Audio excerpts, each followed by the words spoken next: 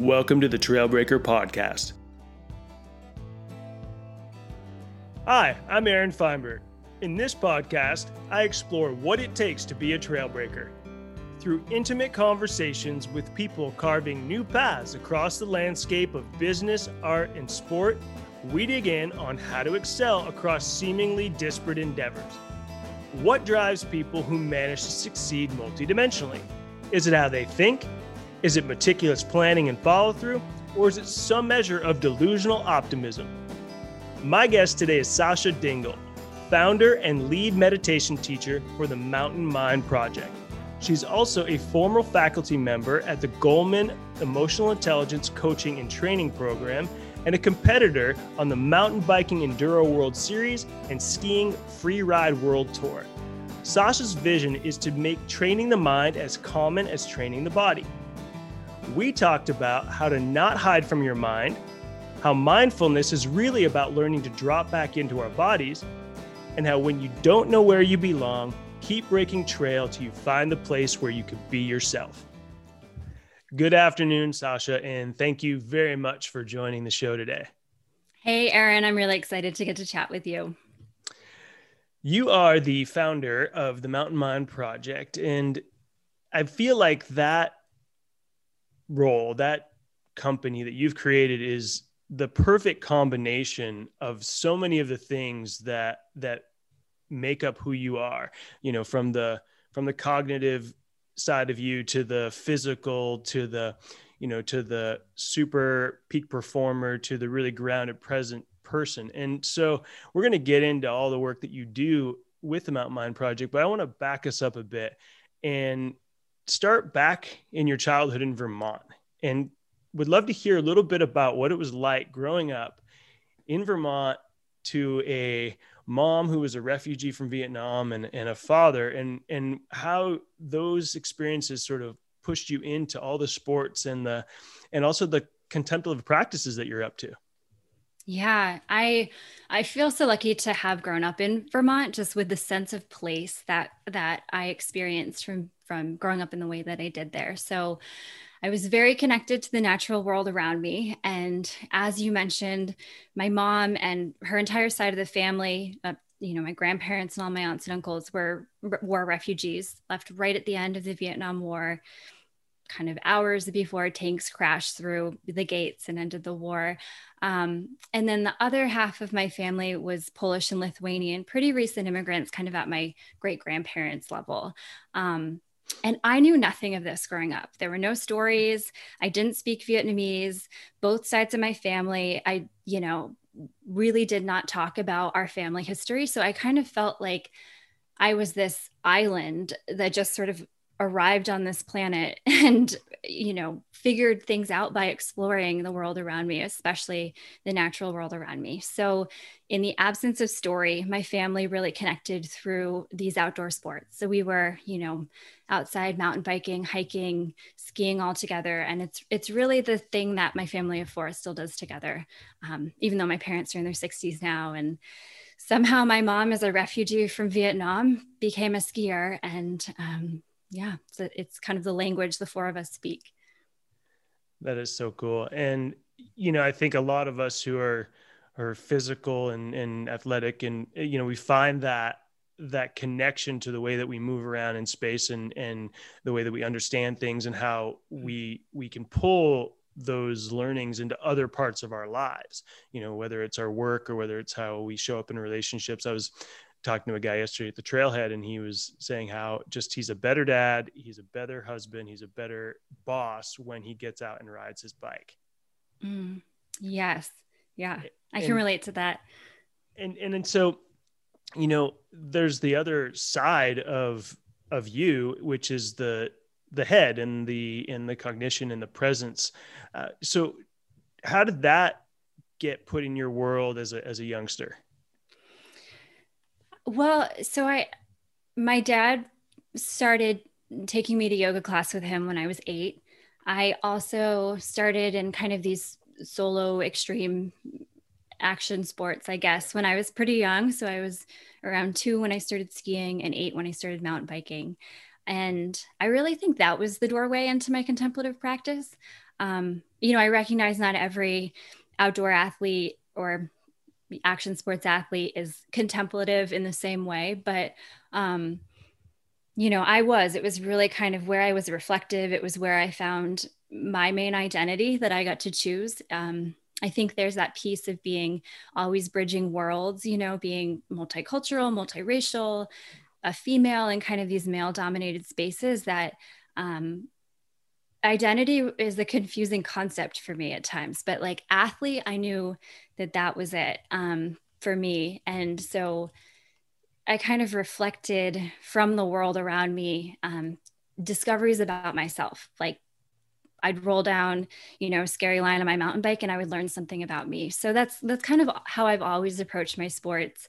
And then later on, I found that there's ways to train around that and really leverage those strengths of mind from these methodologies that exist.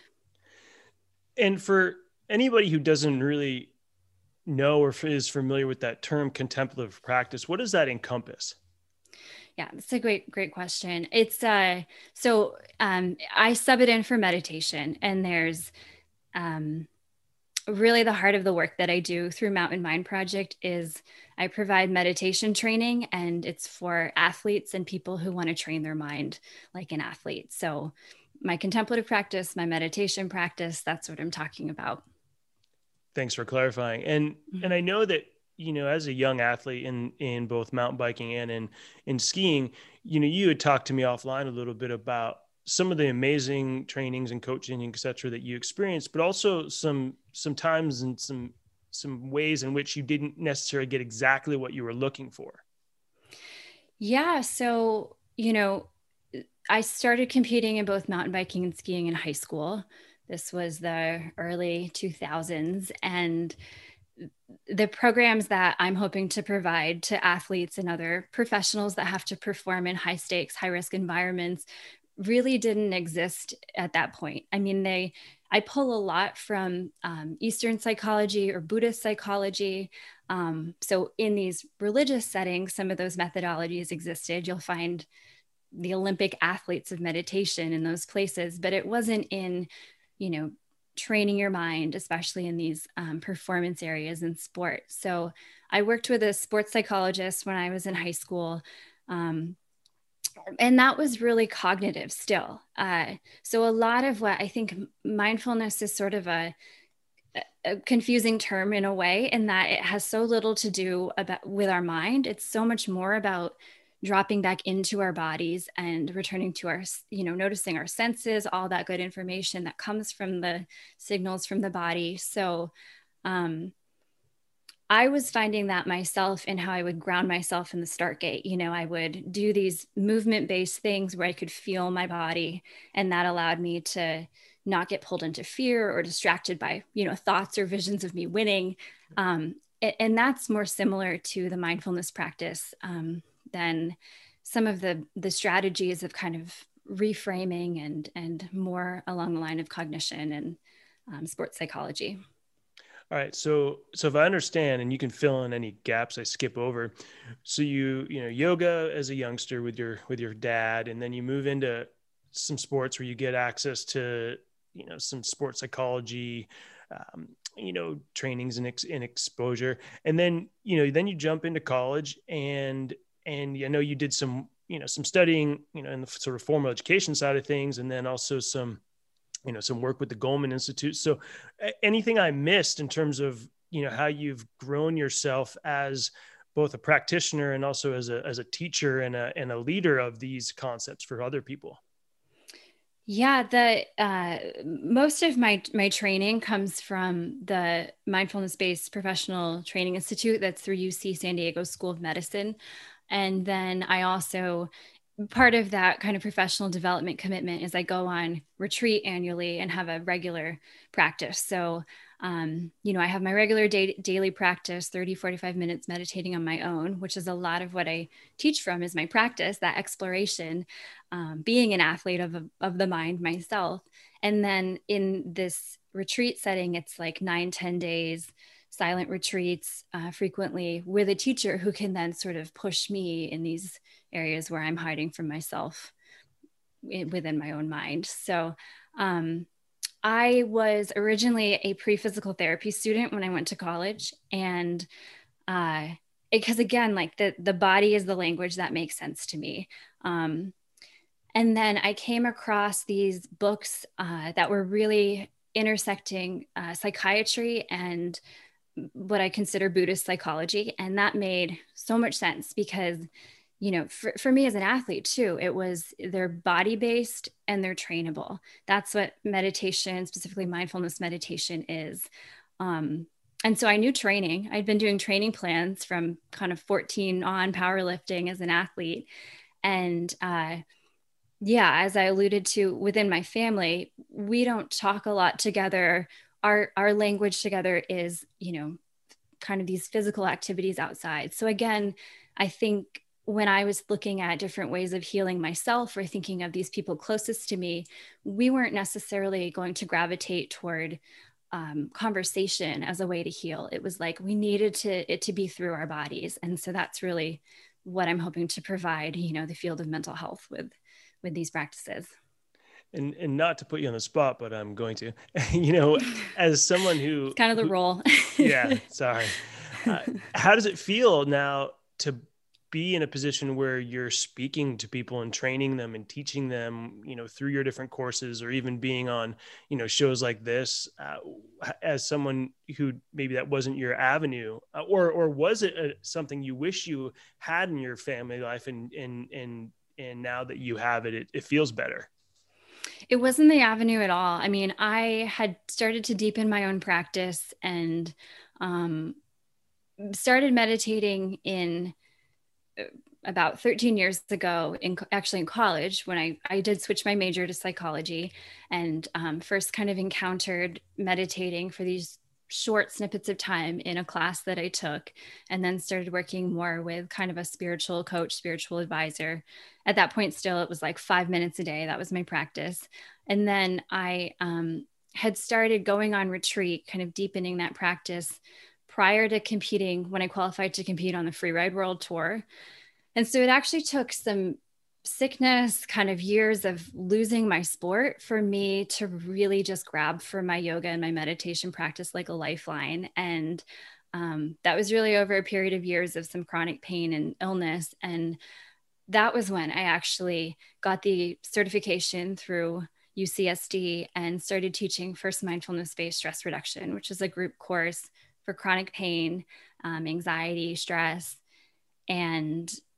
But no, I mean, my first course that I taught, I was 27, and I had people in the room who were in their 70s. And I was like, why do you think I have anything to offer you? Because so much of this is about exploring your experience, and that comes with life and wisdom of life. But I actually did have something to offer. And I think that there's a lot in this kind of exploration, adventure that comes from being an outdoor athlete that is kind of life lived in acceleration in a way. So I think of it as like exploring and kind of bringing these lessons back down to the valley or the day to day to kind of allow life to be richer and able to engage more fully in life, kind of back there.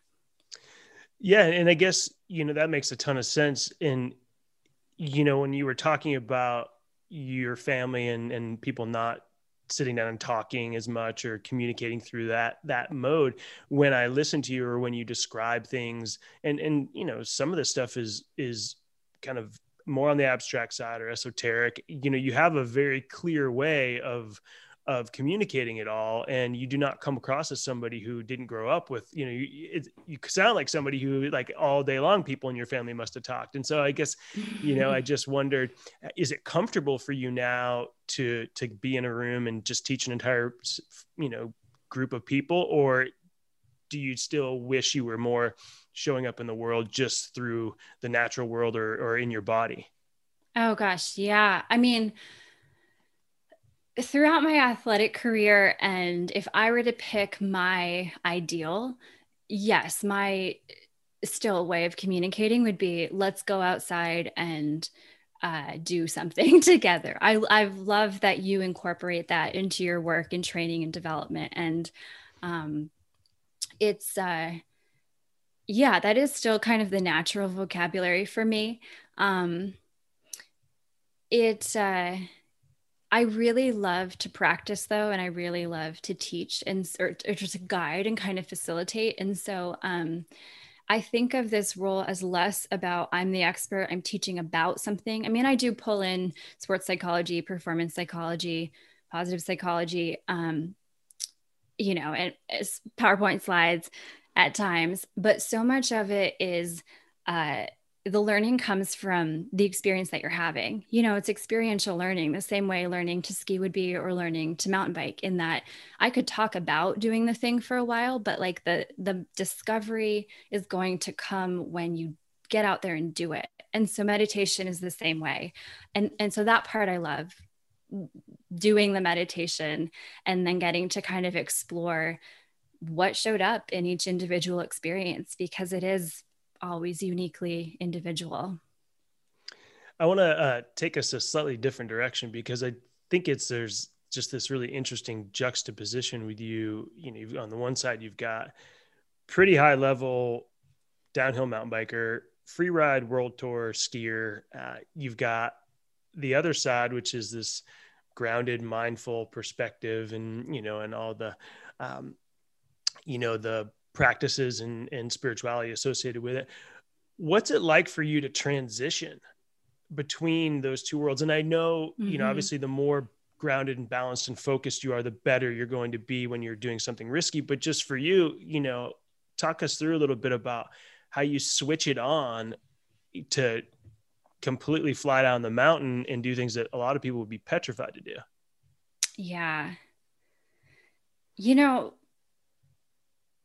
there's something, and I think you'll relate to this as well, being, a skier and a mountain biker and a surfer, that I think, or maybe anybody in kind of their sweet spot in a way, it's like what is perceived as extreme or risky to that individual is the experience is not that. Like I was always very calculated. I mean, okay, my risk tolerance was high. I'll acknowledge that. It sort of comes with the territory with these sports. And yet at the same time, let me yeah, jump in go there ahead. just for a second. But something drew you to the sports, like something about, Yeah. I'm assuming, because I know for me, having similar interests and passions and even a little bit of a similar childhood in some way, there's a side of me that just loves that intensity and that, that outlet, even if I could be in a happy space and it just brings me joy, or I could be frustrated and it's an outlet. So just curious if there's something else in there for you. Yeah. Of what drew me to this, or what continues to draw me to this, because I don't know if I've ever really transitioned away from it. I, hmm, I really do feel like in the absence of a clear identity or somebody who looked like me or sounded like me, or like you said, merges these worlds in a way. I mean, I know that I still get a lot of people will look at me and not assume that I jump off cliffs on my bike or go off jumps, both of those. And so I think there was this experience all along of, for me, like I knew who I was, and it made sense. And I felt that most strongly in my sports in these environments. And so it was like that identity of strength was where I got to take all the armor off. And I wore a lot of armor trying to merge worlds. I mean, I even went to go teach in Vietnam on a US State Department Fulbright grant after college, teaching at a university, wanting to see if I connected to any piece of this culture that I'd inherited but not been handed. And I did. There was a lot of connection there. And at the same time, walking on the street, people would spot, and point out, and I could understand as I began to learn Vietnamese that, they were calling me out as I walked down the street. So I was sort of this feeling of like, oh, okay, well, I guess I don't belong here either. Yeah. And so for whatever reason, armored up with actual armor, not like the kind that I put on to protect me from the world, and getting on my bike, putting on my skis, getting to be outside where I can really feel a lot in the outdoors, in the mountains. There's a lot to feel. that was where I felt most like myself. So I don't know why, but it happened that way. Thank you for sharing that. That makes a lot of sense. And I appreciate you going there. And in terms of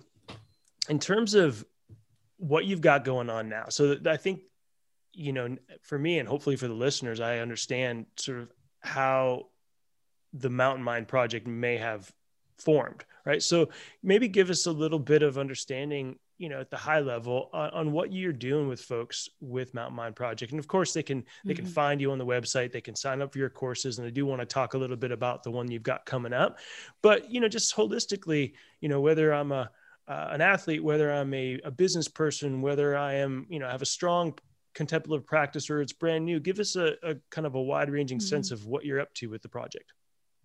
Yeah. I keep coming back to that. These meditation trainings are for athletes or for anyone else who wants to train their mind like an athlete. So I have both kind of therapeutic and performance group courses. And then the one-on-one work is like a merging of all of that and more, depending on, what the individual has in their life right now. And so in the therapeutic version, I mean, I'm seeing people in this full spectrum of life. It might be I'm showing up for this course because my greatest stressor is I'm burning out in my high-paced job, or my greatest stressor is I'm retiring and I have no idea what to do with my time now. And so that diversity is really powerful in a room because it allows people to see that the ways that our minds work together can actually be really similar, even across disparate experience.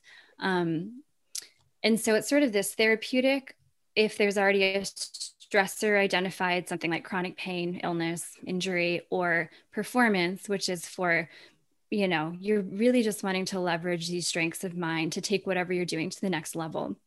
And I do group courses and I do one-on-one training work. And so we're really personalizing a meditation practice based on your unique history, sort of what's showing up right now with modification, sort of what your outcomes are that you're hoping to get to.